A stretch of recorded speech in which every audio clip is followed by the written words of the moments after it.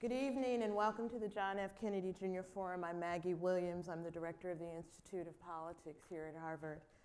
Tonight we will explore and discuss the relationship between Hong Kong and mainland China, a relationship that weighs heavily on global politics and has enormous implications for U.S. foreign policy.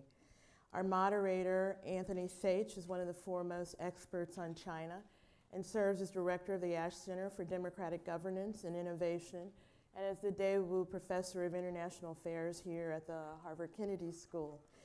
Tony Saich first went to China as a student in 1976 and has visited every year.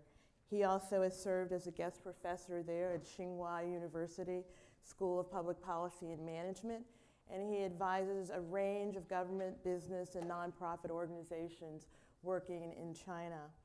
Professor Saich also serves on numerous boards and programs that impact U.S.-China relations and influence Asian affairs. Just to name a few, he's a member of the National Committee on U.S.-China Relations, chairs the China Medical Board, and serves as U.S. Secretary General of the China and United States Strategic Philanthropy. A prolific author and editor, Tony has written a number of books about China and Asia, including most recently his book, Governance and the Politics of China, which appeared in its 4th edition last year, and his 2012 book, Chinese Village, Global Market. We are fortunate to have him leading our discussion tonight, and I'm pleased to introduce Professor Anthony Saich. Professor. Thank you very much. And you're not here to listen to me, so I'm going to try and move on swiftly. First of all, thank you everybody for coming in this beautiful spring evening. It's nice to see you here. We're extremely lucky, though, this evening to have with us Miss Anson Chan, who obviously many of you know. She really has had a unique experience in terms of having been the head of the Hong Kong Civil Service under the British rule when she was Chief Secretary of Hong Kong, and then, of course, being the Chief Secretary for Administration from July 77 through to April 2001. And this really puts her in such a special position to talk to us about past, present, and future of Hong Kong. Subsequently, she was elected from December 07 till September 08 as a member of the Legislative Council of Hong Kong, and although she declined to run again for re-election, that certainly hasn't stopped her from being an active participant in debates, issues around Hong Kong. You'll see her frequently quoted, cited. Some people talk about her as the Iron Lady. I can assure you that might be true in terms of her defense of positions that she believes in strongly, but not at all in terms of her own personal character. So please join me in welcoming Ms. Chan here this evening. Thank you. I'd like to start, well, maybe just me tell you what we'll be doing this evening. First of all, we'll have a few questions here and discussion for 30 minutes or so. And then, as normal practice, we'll open it up to questions from the floor. And I'll talk a little bit more about that when we get to the moment.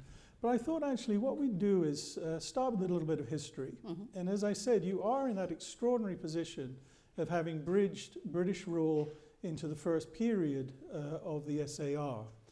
And I'd like to hear your reflections on that transition, because there was a lot of doomsday prophecy about what 1997 would mean. This is the end of Hong Kong. The values of Hong Kong will be undermined. A lot of negative views, really, in much of the reporting in the West, in the US, and even in Europe. And yet that didn't seem to happen.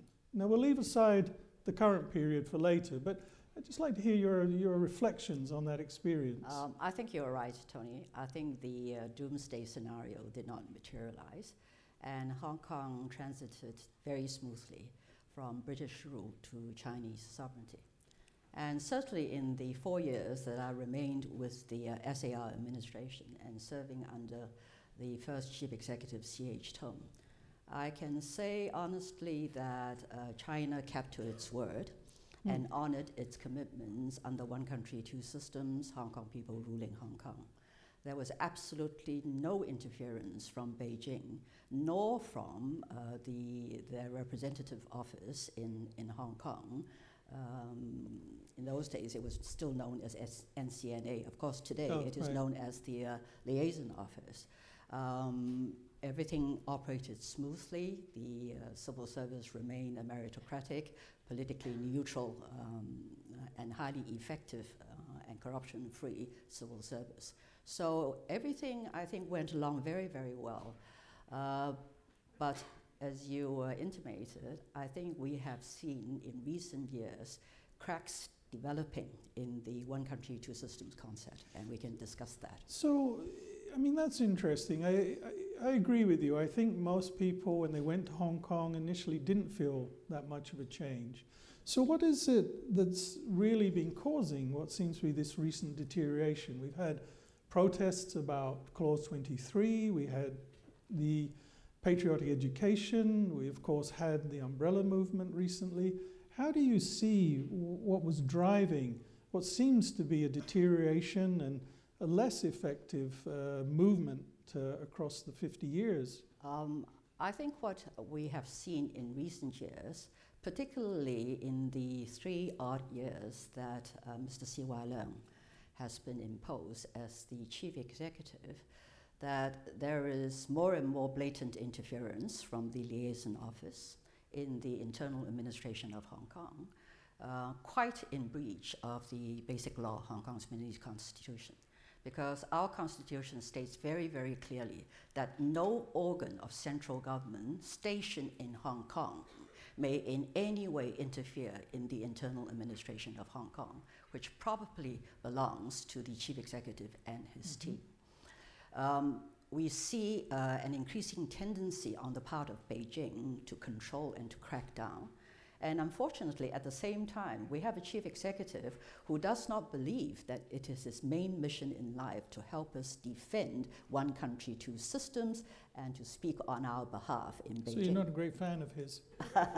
No, I'm sorry to say. I wish I could be, yes. Yeah. And so Hong Kong people feel increasingly, on the one hand, you have the growing income disparity, wage stagnation. Young people grow up feeling that they face a very bleak future. And at the same time, they see a steady erosion of one country, two systems, chipping away at our lifestyle and our core values. And this really worries people. And what happened recently with the disappearance of the 5 booksellers has sent a chill through the entire community. Because what it suggests is that today you cannot even assume that your personal safety is guaranteed, even if you broke no Hong Kong laws.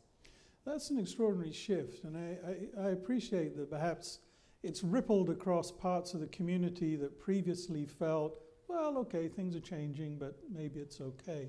But let me pick up on one thing you were saying. Do you think, though, from the beginning, that there were different interpretations of what that basic law really meant? In the sense, and what I mean by that is, when I look at it, and I think when you look at it, we look at it very much from a Western, if you like, legal standpoint, that these are guarantees, these are things there.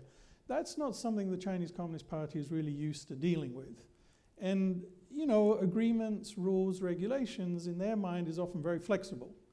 And so do you think even from the beginning, there was a sort of an understanding of what this meant that was different perhaps in Hong Kong, perhaps different in London from perhaps what Beijing was thinking? Or is it really just more recently? I think the first point to make is that in our mini-constitution, you can really only outline broad principles, the pillars of one country, two systems. You cannot go into every detail on every single section of the basic law. And so to make it a success, there has to be a willingness on the part of the sovereign power to exercise restraint in its powers, and on the part of the SAR government to try and see how far this envelope called one country, two systems can be stretched in order to fulfill the guarantees and the promises made to the people of Hong Kong and to the international community about preserving our lifestyle, the rule of law, and basic rights and freedoms. The second point is that the China that negotiated with the British on the joint declaration and the basic law that flow from it is a very different China from today. In what sense? In the sense that China is now the largest exporter of goods and services, right? It has increasing economic clout, and it can be forgiven for believing that the rest of the world are so keen to do business with China that they're prepared to accept any terms. And so there's a growing feeling, I don't think it's a unanimous voice, but there's a growing feeling, particularly amongst the hardliners in Beijing, that, well, who needs Hong Kong today? You're a pain in our side. We've given you all these, economic benefits, and yet you are still ungrateful. So there's a view that if you continue this way, then we'll just crack down even harder, and maybe we don't need Hong Kong after all. So we pull in one direction, and they pull in the other direction. Yeah, I'd like to come to that, back to that in a moment, the value of Hong Kong as Hong Kong, and also why we should care about it. But before we get to that, I just want to move a little bit further. You characterize Hong Kong and China as uneasy bedfellows. I think you've begun to touch on that in your last comments, but what is really driving that unease on the two sides, do you think? I think fundamentally, despite the fact that we're all yellow skinned, we have a different mindset, a different culture. We've grown up with a liberal education and live in an open and pluralistic society. We're used to free thinking. We can criticize the government, and the worst that can be inflicted is that you get a rap on the knuckles, but you're not going to be put away in prison. Whereas the situation in mainland China is entirely different. And I think also that the way they are cracking down on Hong Kong, to me, signifies a degree of lack of confidence in the leadership in Beijing. And perhaps it shouldn't come as a total surprise because, quite frankly, Xi Jinping and his team, they have formidable challenges and a lot of thorny problems on their side. But the communist,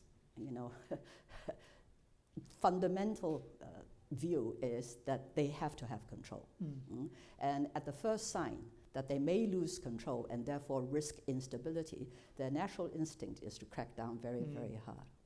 Yeah, I think there's a lot of debate, obviously, here generally about the Xi Jinping leadership and whether what we see as harsher policies are born out of fear or whether they're born out of strength. But I also wonder, do you think the leadership in Beijing really understand Hong Kong? I'm beginning more and more to feel that they really do not know what makes Hong Kong tick. In their minds, you can have sustainable economic growth without political freedoms and basic, human rights. They put it in two entirely different compartments, whereas we in Hong Kong know that Hong Kong's economic success rests on the fact that we have the rule of law, a corruption-free civil service, and we have basic rights and freedoms. Particularly important are rights like freedom of expression, freedom of publication, free flow of information, etc. This is what has made Hong Kong strong. And this, I'm sure, was what persuaded Deng Xiaoping way back in the 1970s to craft this very visionary concept of one country, two systems. Yeah, it was also, I think, with an eye also to Taiwan as well. Yes. That if this worked in that environment, this might be persuasive to Taiwan. Doesn't look perhaps so positive for people in Taiwan at the moment. I mean, in many ways, what you're describing, I think it's really interesting because one could argue that Hong Kong has everything that is required for a democracy without the elections. Yes. And of course, the British never allowed that either. And yet, you're talking about the kind of infrastructure that really supports that. So where do you stand on this question about the election of the chief executive and nominated or one person, one vote? I know you have expressed views on this in the past. Well, I share the disappointment of the Hong Kong community that despite the promises in the basic law, if you look at the basic law, it actually states that in the year 2007, that is 10 years after the handover, the people of Hong Kong can decide on their own how fast to move towards democracy. We are now nearly 20 years after the handover, and this goal of genuine universal suffrage, one man, one vote, seems to be receding further and further away. The government package, crafted on the basis of this very rigid framework handed down by the Standing Committee of the National People's Congress, would have resulted in conferring fake legitimacy on whoever is eventually elected as the chief executive. It was roundly defeated in the Legislative Council. So yes, we have not achieved our objective of one man, one vote, but at least we have not jettisoned the integrity of our future voting system by accepting fake democracy. Yeah, but as I understand it, and maybe I'm wrong, you had argued for more of a middle course, rather more expanding the engagement into the nomination rather than pushing straight away for one person, one vote. Or am I misrepresenting your view? No, we were within the constraints of the rigid framework handed down by the Standing Committee. We were trying to find a middle course entirely consistent with the framework set by raising the legitimacy and broadening the representativeness of the way the election committee for the chief executive is made up. Could you maybe explain? I'm not sure if everybody knows about the way the nominating committee was structured. If you could just tell us a little bit. The election committee, we're now left with the election committee, is a committee of 1,200 out of a potentially qualified electorate of 5 million voters. I don't have a vote, and many others do not have a vote. And of this 1,200, I would say that about 900 are entirely in the hands of Beijing and will do exactly what they are told.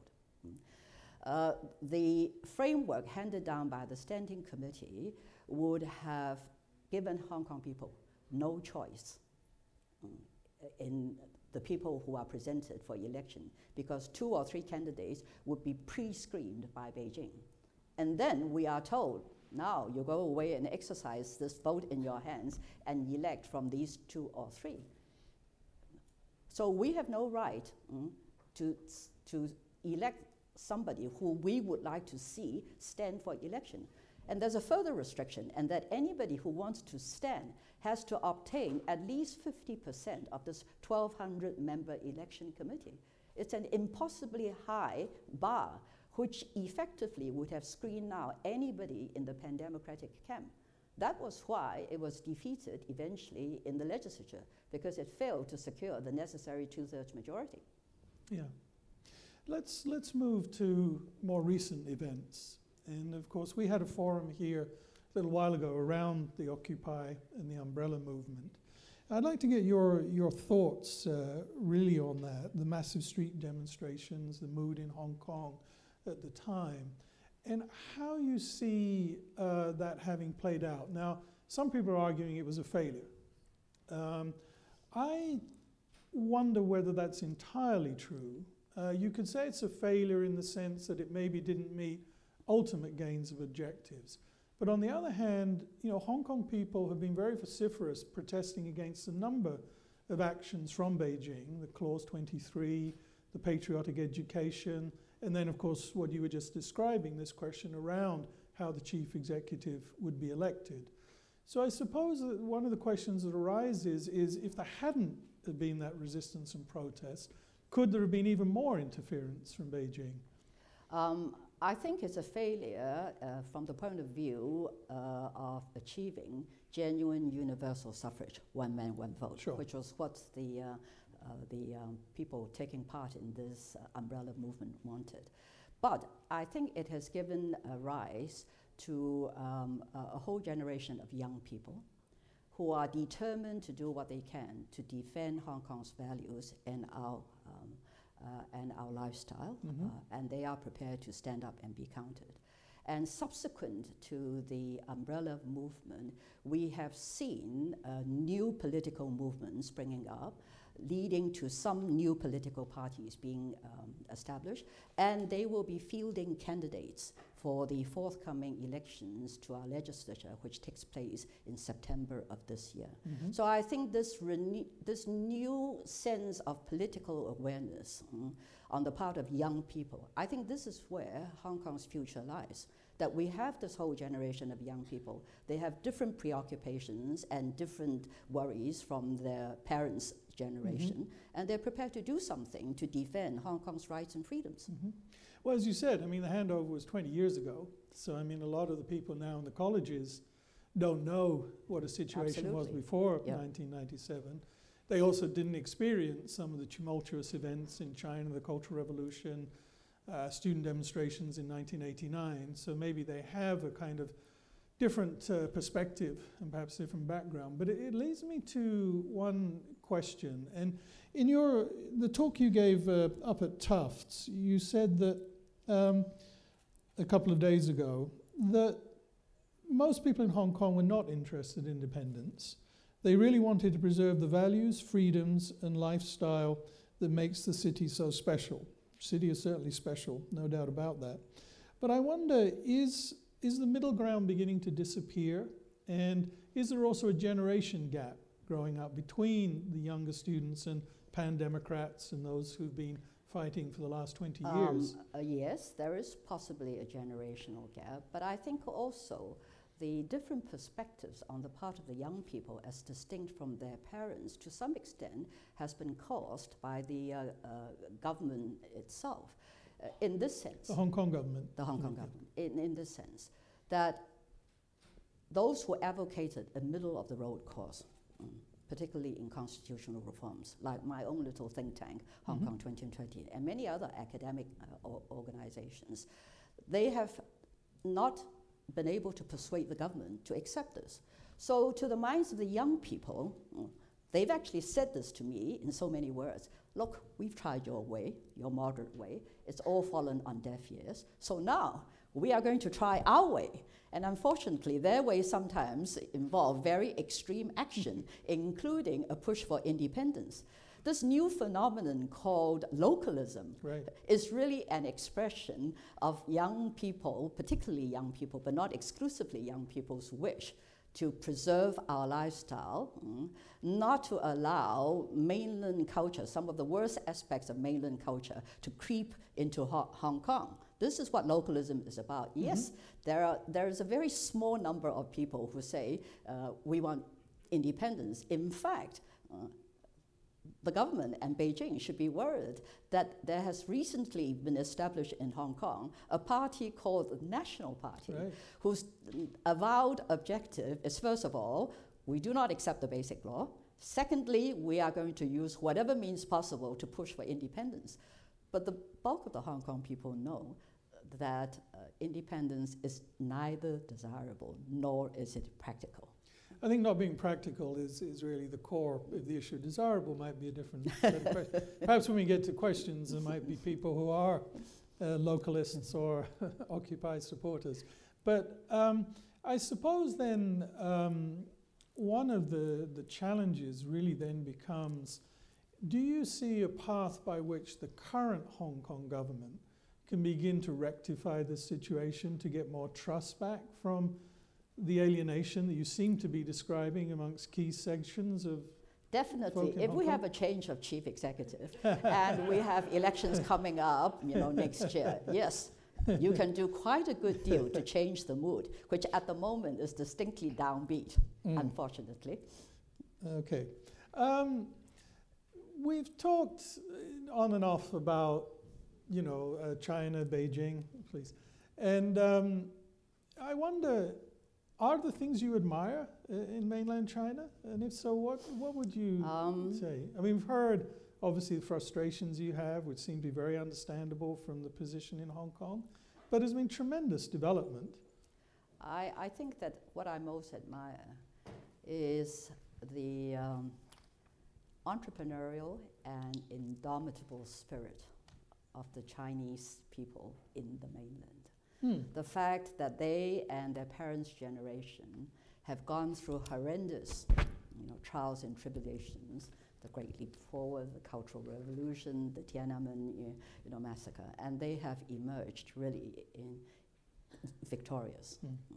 I would certainly agree. They would be even more successful if only the leadership in Beijing would let go sometimes. Okay. Not so likely. But I think, I do agree with you. I think that one thing that's been shown over the last 35 years is that when Chinese people have been allowed the space and freedom, they've been extraordinarily active and entrepreneurial, the kind of development. But coming back to Hong Kong, I mean, it seems to me that Beijing itself is also constrained. You talked about a sort of a mentality in Beijing. Well, we don't really need Hong Kong. We're the ones who've, really allowed Hong Kong to flourish and develop and so on. But isn't there a sense in which Hong Kong is still extremely important to mainland China? And that leads me to another question related to that, which is really, why should we care about it? I think Hong Kong is an important link between East and West. And we can be a very powerful force for economic freedom and for political freedom. America should care about Hong Kong. It's not just in terms of protecting human rights in Hong Kong. Hong Kong has a somewhat more strategic role. You, after all, have substantial investments in Hong Kong. You have a sizable American community in Hong Kong. We have common shared values, ties other than in trade. And we have a whole raft of bilateral agreements with your country on law enforcement, on preventing human trafficking, terrorism, money laundering, etc. Now, all these agreements are predicated on the basis that we have a totally separate legal and political system than that prevailing in mainland China. Yeah. If that changed, then you should be worried. And it also, I think, directly affects China, because China's commitment to international obligations, you should be observing to see how they treat its obligations, which after all are embodied in international treaties signed by both Britain and China. That is, its commitments to honor one country, two systems. If they choose to walk away, or they're allowed to walk away with impunity, then that should tell you something about China's commitment to all its other bilateral treaty agreements with your country and with other countries. Of course, Britain hasn't been playing a very great role in this process either, I would say. But at least even the foreign secretary, after the disappearance of the booksellers, was forced to point out that this is the most serious breach of one country, two systems yet since the handover. Yeah, I mean, it took something, I think, that extreme maybe to wake up some of the British politicians. I'm not sure Chancellor of the Exchequer has been quite so concerned about those issues. I mean, if the Panama leaks are to be believed, Hong Kong also has a very important role for senior leaders in China and their families as a path for investments around the world. So they might also not want to disturb that. We're going to open up in a moment, but I thought just last thing I'd like to ask you is just about you personally and your motivation. You're the first woman, the first ethnic Chinese to become head of the Hong Kong Civil Service. You retired in 2001. As I said earlier, you came back, you were elected into LegCo, and you've been a very strong voice for pushing forward the democratic cause. So what is it that motivates you to remain so passionately involved in the civic and political life of Hong Kong? Well, first of all, I'm a product of a very liberal education and to have had the good fortune to live in an open, pluralistic society. Hong Kong has been very good to me and to my family, and as long as there is breath in me, I feel I need to do whatever I can, if only to arrest the rate of deterioration in Hong Kong's lifestyle and our core values. I'm reminded of Martin Luther King's words, and his words are these: we should accept finite disappointments, but never lose infinite hope. So I wake up every day recharged and ready to see what can be done to preserve and protect our beloved city. Well, I think you're an inspiration to many. We'd like to open up. Thank you. We'd like to open up now to questions from the floor. There are microphones here, up the back. Please, if you have a question, go to the microphone. Basic, simple rules. Tell us who you are. And remember, a question ends with a question mark. To give more people the time to raise questions, please make your question sort of brief. We have a gentleman up here who's going to get us started. Hi, my name's Ben Cohen. I'm a student over at the business school and actually lived in the mainland for 4 years. In your opinion, was the umbrella movement productive for the relationship between Hong Kong and Beijing or not? Productive, I think it depends on what you mean by productive. Yes, did it touch a raw nerve in the leadership? Maybe it did.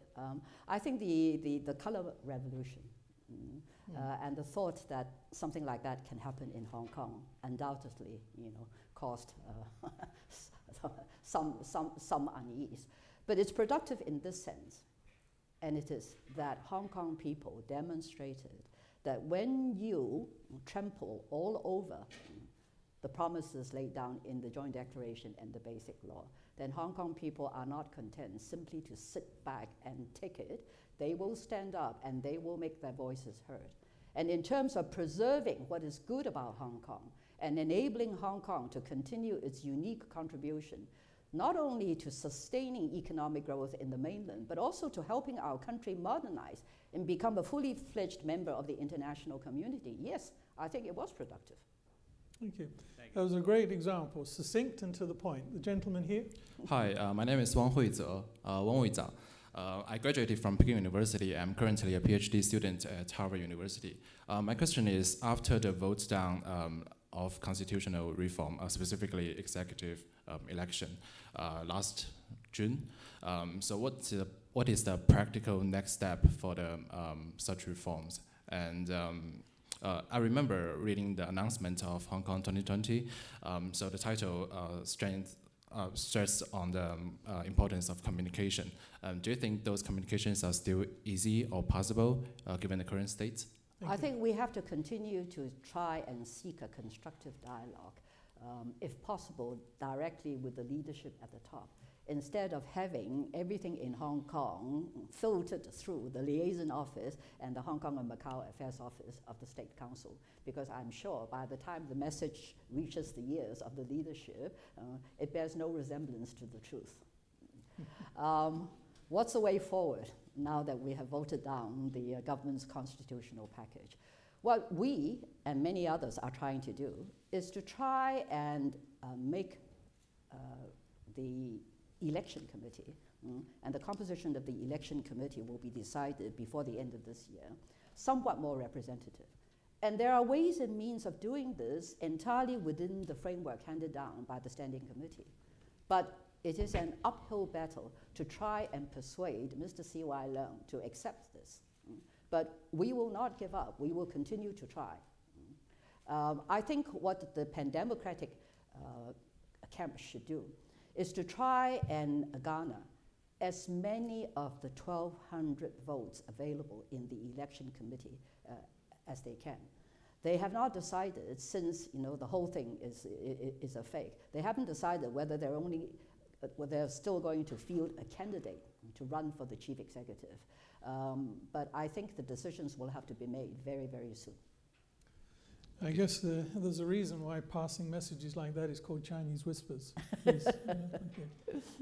Yeah, hello, Mrs. Chen. I'm Kelvin Lee. I came from Hong Kong, so I'm a mid-career MPA student here. Okay, welcome here. Thank you. Very happy to see you here because I couldn't see you in Hong Kong, but now I could see you at HKS, which is 12 hours away. Perhaps I'm the only Hong Konger here. If you are Hong Kongers, please raise your hand.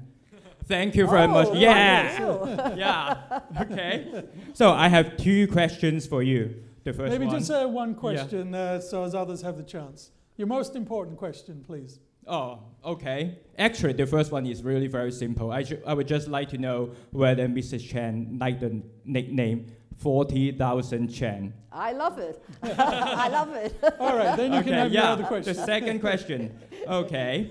So, at HKS, we are talking about how we can contribute to our countries, what we can do for our countries. So I'm very happy to contribute to Hong Kong. And just like in this early afternoon, in my class, to making of a politician and announce my candidacy for the chief executive of Hong Kong. So in the future, if I really like to run for chief executive of Hong Kong, what advice would you give me? Of course, you can say, Okay, don't run. We've got it. What advice? What advice?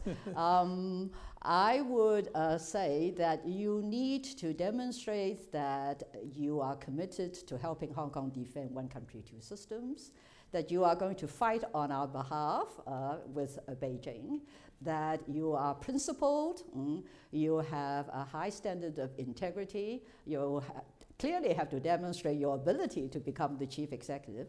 But if you can prove all that, then I'm sure you will get considerable support from the voting public. But of course, we all hope that we will all get the right to vote for our chief executive. And preferably no offshore accounts. There's, please. Thank you. Good evening. My name is Samuel Osman, and I'm a medical student at Harvard Medical School and a policy student here. He has never met you in Hong Kong. I actually have shook your hand when I was little. And you patted my head too. Oh. So my question is, what's your message to those who left Hong Kong shortly after 1997? I'm sorry to have to say that given the current situation in Hong Kong, unless we are able to arrest this deterioration in our lifestyle and core values, and unless we can do something to restore the integrity of one country, two systems, I honestly cannot put my hand to my heart and advise you to come back to Hong Kong. I think this is something that worries a lot of Hong Kong people. What I am trying to do, and what a lot of people are trying to do, is to secure a future for our children and their children. We want them to be able to live according to the values that we have imparted to them.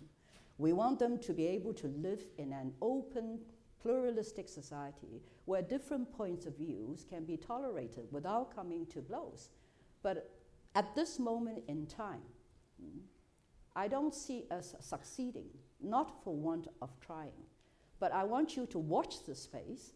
I want you to try and do what you can, even if you are physically not away from Hong Kong, by speaking and drawing attention to what is going on, by drawing attention particularly to the efforts on the part of Beijing to chip away at one country, two systems. I think every voice counts. Thank you. Gentleman up here. Hello, I'm Brian. I'm a freshman at the college. My father's from Hong Kong, and I'm a proud Cantonese American. 真係多謝你嚟 Harvard 大學度講。多謝你。I was wondering, what are your thoughts on the impact of one country, two systems on specifically the culture and language of Cantonese? In Hong Kong, we are very, very anxious to preserve Cantonese. Yes, we all accept that we have to learn and be proficient in 普通话, okay? But Cantonese is part of our culture. And look at, the failed attempt to try and replace 广东话 in Guangzhou with 普通话. It didn't succeed. So we are determined not only to hang on to Cantonese, but also to hang on to the traditional Chinese characters and not have it totally displaced by the simplified characters. Yeah. Thank you. Gentleman here. Hi, my name is Donald. I taught English in Hong Kong, and I'm currently a student at the education school. Some people have said that the quality of English instruction has deteriorated after the handover What are your opinions on how this will affect Hong Kong's global competitiveness in the future? I'm afraid it has. And you see, we don't have a natural environment for speaking English because 99% of the population is Chinese, okay?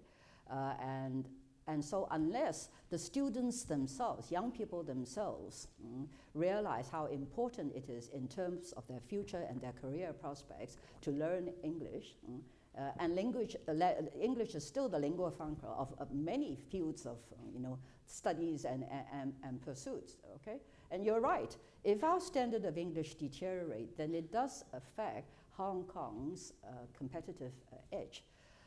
It's not helped by the fact that we have a government that does not honor what is laid down in the basic law, and that is that both Chinese and English are Hong Kong's official languages. Today, government officials who can and are willing to speak in English are few and far between. Sometimes the journalists complain to me that they cannot persuade government officials to reply to a question in English so that it can be published in English. So the first thing that should happen is that the government should set a good example and use English. The good civil servant will always use both English and Chinese. But today you see even a lot of the press releases issued by the Hong Kong government are only in Chinese and not in English. So the government has to set a good example. But the people have to be motivated and they have to create opportunities for themselves so that they learn and practice and speak and write English. Sorry, just one thing for clarification. When you're saying not speaking Chinese, do you mean Cantonese or do you mean Putonghua? Well, I think the government is trying to encourage people to be proficient, not only in English, but also proficient in the dialect of Cantonese and Putonghua. Okay. Yes. Yes, the gentleman here, please. Hi, my name's Tanner. I'm actually a medicinal chemist and an artist down the street, so I'm no expert on the field. But earlier you mentioned the importance of the youth in Hong Kong and their desire to keep the current lifestyle they have and they've been used to. What about the youth of mainland China? I mean, I'm sure they're a lot more liberal than the older generation, and as people our age start to come into power, do you think they'll start to question, whose dream is this anyways, and they'll continue to fight? Or do you think they will sort of help, like the Hong Kong youth, sort of create more change? I don't think that the aspirations of the average youth in the mainland are very different from the aspirations of Hong Kong youth, okay? But for the time being, the general perception is that the young, of course, we shouldn't generalize too much, but the average youth in China seems, for the time being, to be more interested in raising their standard of living, in making money. But they are also increasingly very curious about what's happening in the world. There are ways and means of getting around the restrictions on what they can see and hear. For example, you can't access Google, you can't access Facebook, but nevertheless, they can find ways, despite the hundreds of thousands of people being employed, to censor what people can see or read.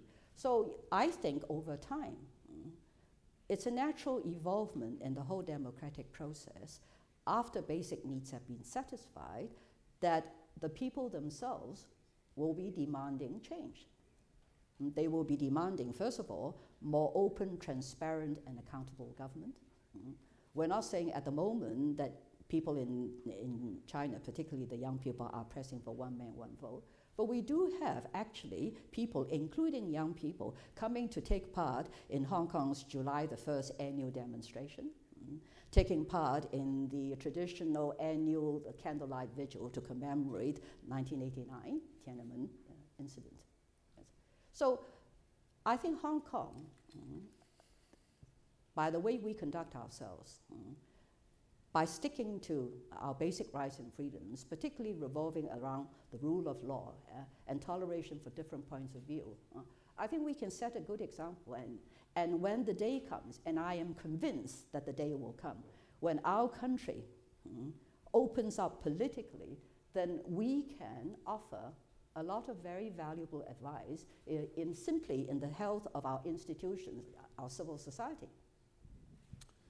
Lady here, up there, and then down here. First, thank you very much for sharing your opinions. My name is Yuan. I'm from Boston University. I'm currently a PhD candidate in economics. And first of all, I'm come from a small city in the northeast of China, and I never been to Hong Kong, but I'd like to go there.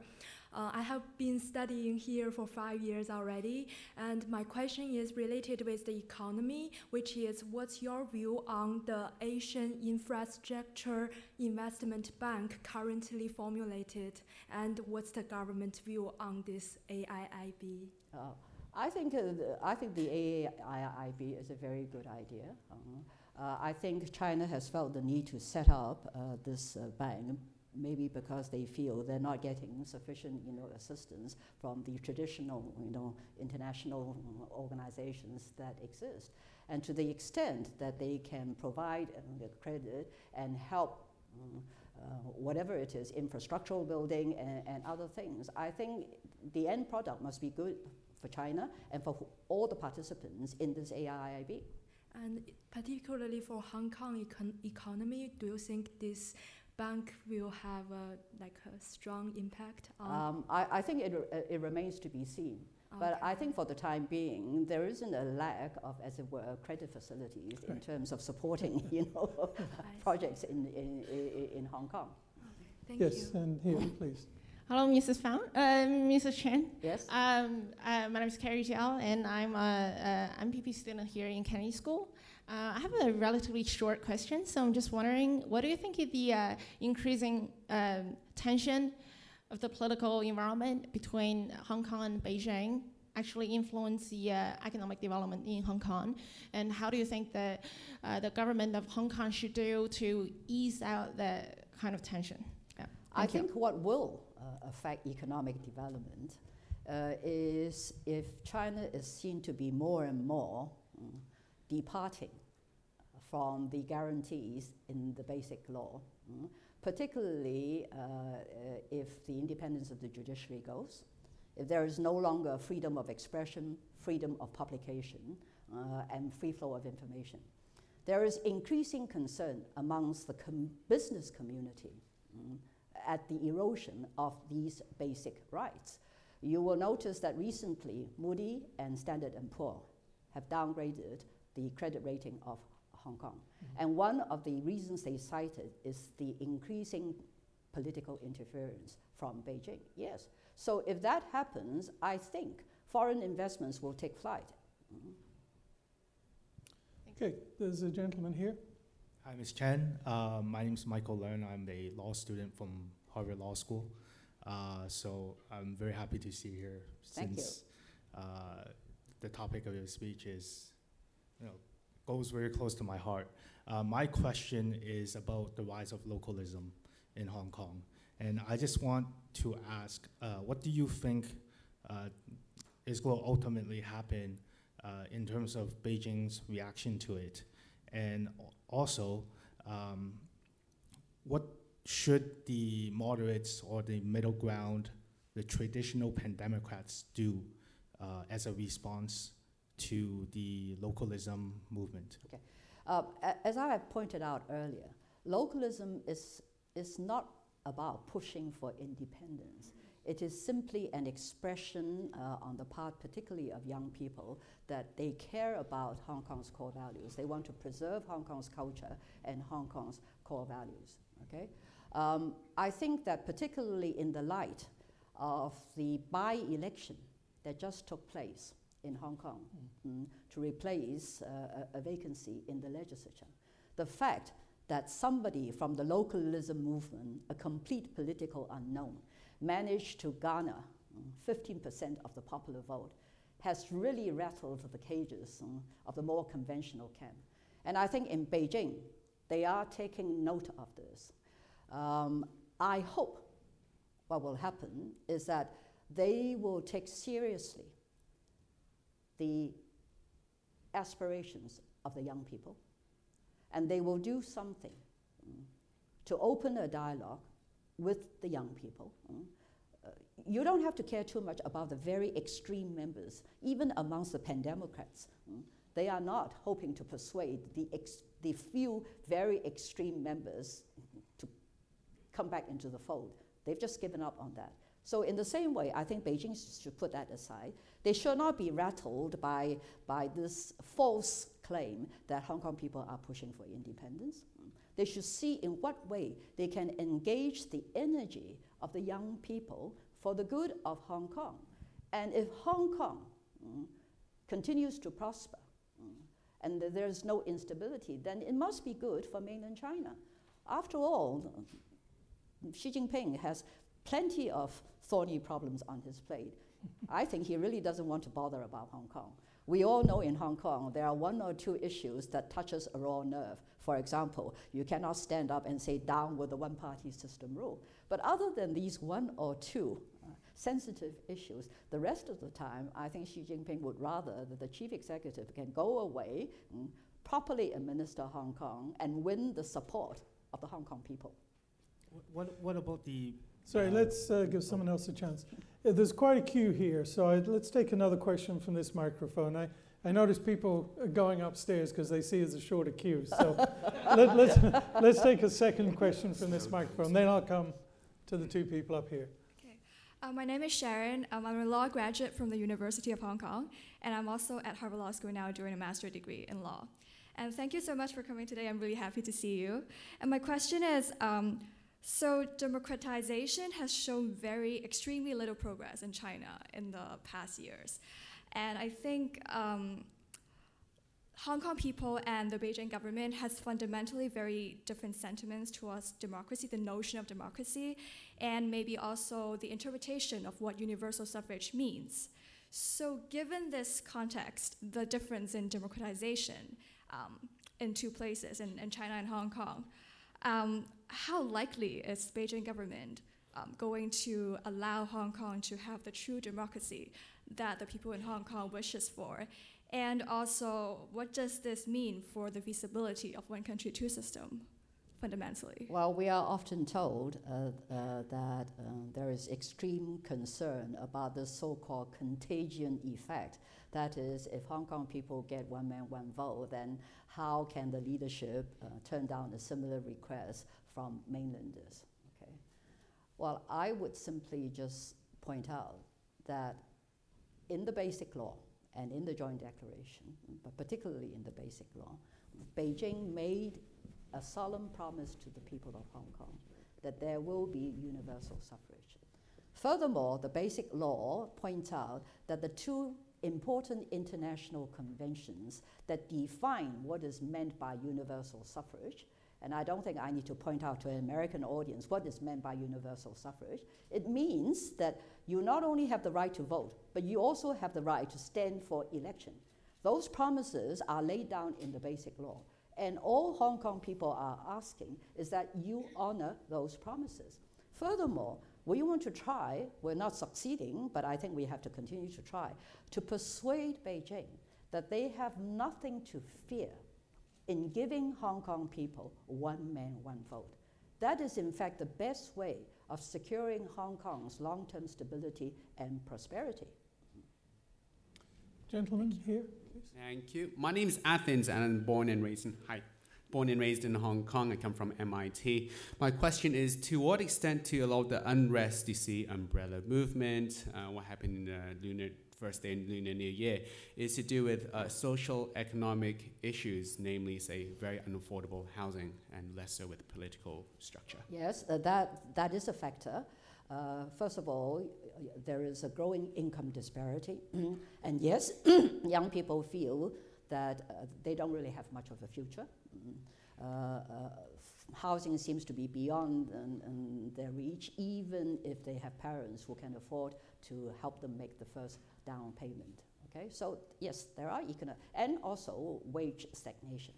But it is compounded by the fact that Beijing is walking away from one country, two systems and eroding the rule of law and eroding our basic rights and freedoms. And I think the two combined, particularly with what has happened with the disappearance of the 5 booksellers and the notion that, as they put it, strong agents in mainland China can have ways and means of getting around the law. And the bureaucrats in Beijing seem to think they can exercise extrajudicial powers on Hong Kong soil. I think that is really frightening to Hong Kong people. So everything combined makes the young people feel that they face a very, very bleak future. But they're not just sitting there and doing nothing. They are at least prepared to take action. And we must encourage them to continue to speak up. This lady here. Thank you. My name is Claire Su, and I'm the founding director of an arts organization in Hong Kong called the Asia Art Archive. I'm also here as a young global leader of the World Economic Forum as part of a leadership and public policy course. I've had the pleasure of meeting Anson in Hong Kong, and want to say a big thank you for your contribution to Hong Kong over the years. Thank you. My question draws somewhat on the gentleman who spoke before. And my question is, there are some inherent problems within our society that I would say perhaps are not directly linked to interference from China. For example, a lack of diversity, the lack of integration of ethnic minorities, the lack of rights for domestic helpers working in Hong Kong, and of course, the self-interest of certain property developers that make it very difficult for anyone to own a home. So my question is that as we fight for one country, two systems, what are in fact our core values within our system? I agree with you. I think that our government, and perhaps even within the community, we're not doing as much as we can to integrate ethnic minority. And in this area, there's one simple thing that the government can do. If you will only allow ethnic minority to have access to a proper education, because the difficulty today is that, for example, a lot of posts within the government are not open to non-Chinese speaking people. But you make it almost impossible for the ethnic minority to get into schools where a reasonable standard of Chinese is being taught. Right? And I agree also, we should do more to protect the ethnic minority, domestic servants and whatnot. But it's an illustration of the malaise that generally affects this government. The government is perceived to be in a very, very weak position. We have a dysfunctional legislature, largely because of the policy that the chief executive has adopted. He's made it quite plain. These are my friends, these are my enemies. And if you don't agree with me, then you are necessarily my enemy. So you do not encourage trust and cooperation in the legislature. And if you give the message that you're not listening to people, then the members of the legislature will do what they can to impede the government at every turn. So difficult decisions and difficult proposals cannot get through the legislature. So the government's tendency today is anything remotely difficult or controversial are simply just swept under the carpet. But Hong Kong cannot continue for long.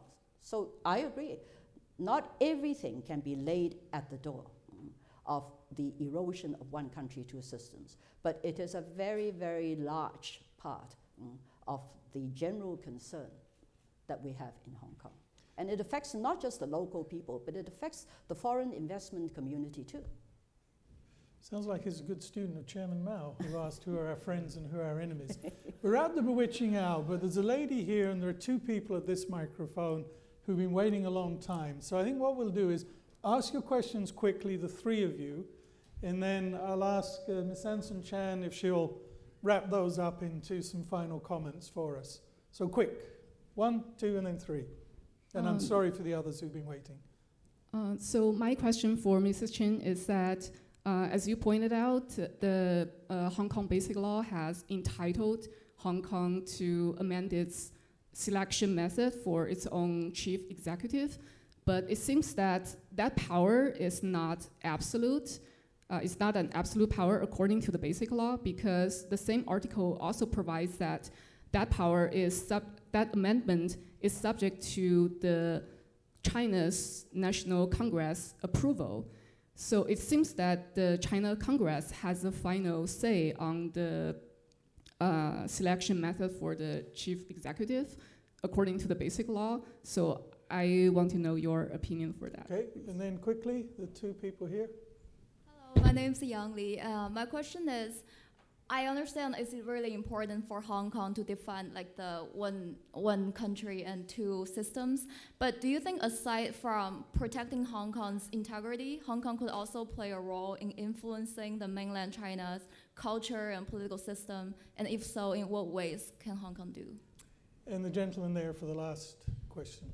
So I was wondering, given that the recent elections in Taiwan were seen as a rejection of mainland China in a lot of ways, do you see any important similarities or lessons that can be gained from comparing the situation of Taiwan and Hong Kong, or are they just too different? Good. So please, and any other final thoughts you'd like to give us? I'm trying to remember all the. Does Beijing really have the final say through the National People's Congress? It is true that under the Basic Law, Beijing has the final right of interpretation of Hong Kong laws. But that said, I must point out that in the Basic Law, there is a promise about giving Hong Kong people universal suffrage, okay? And the definition for universal suffrage is laid out in the Basic Law, having regard to the two international conventions. And if they mean that, then there must be freedom to nominate people we would like to see stand for election and the ability to vote for them. There can be no buts about this. Okay. Second question was about the impact back into the mainland on culture, and the third one was about I think the Hong best Kong way, and Taiwan. I think the best way we can influence culture and influence, views is precisely by keeping to our lifestyles, keeping to the rule of law, having an independent judiciary, respecting basic rights, particularly rights such as freedom of expression, of publication, press freedom, academic freedom. Academic freedom is particularly important. And by example, influencing what is happening in mainland China, okay? And finally, Taiwan. I think Taiwan takes a look at what has happened to one country, two systems in Hong Kong, and they have already made it quite plain that one country, two systems is not for them. But then, I think when Deng Xiaoping crafted one country, two systems way back in the 1970s, he really had in mind more Taiwan than Hong Kong, okay? I think that all eyes will be on the new president who will take office in May, and what stance she will take. But I can say one thing, we in Hong Kong are very envious of the fact that at least in Taiwan, they have the right freely to vote for their leaders, a right which we hope to achieve sooner rather than later. Okay, please join me in thanking Thank you very much. Thank you, Tony. Thanks. It's wonderful. Thank you very much. It's really good. Thank you.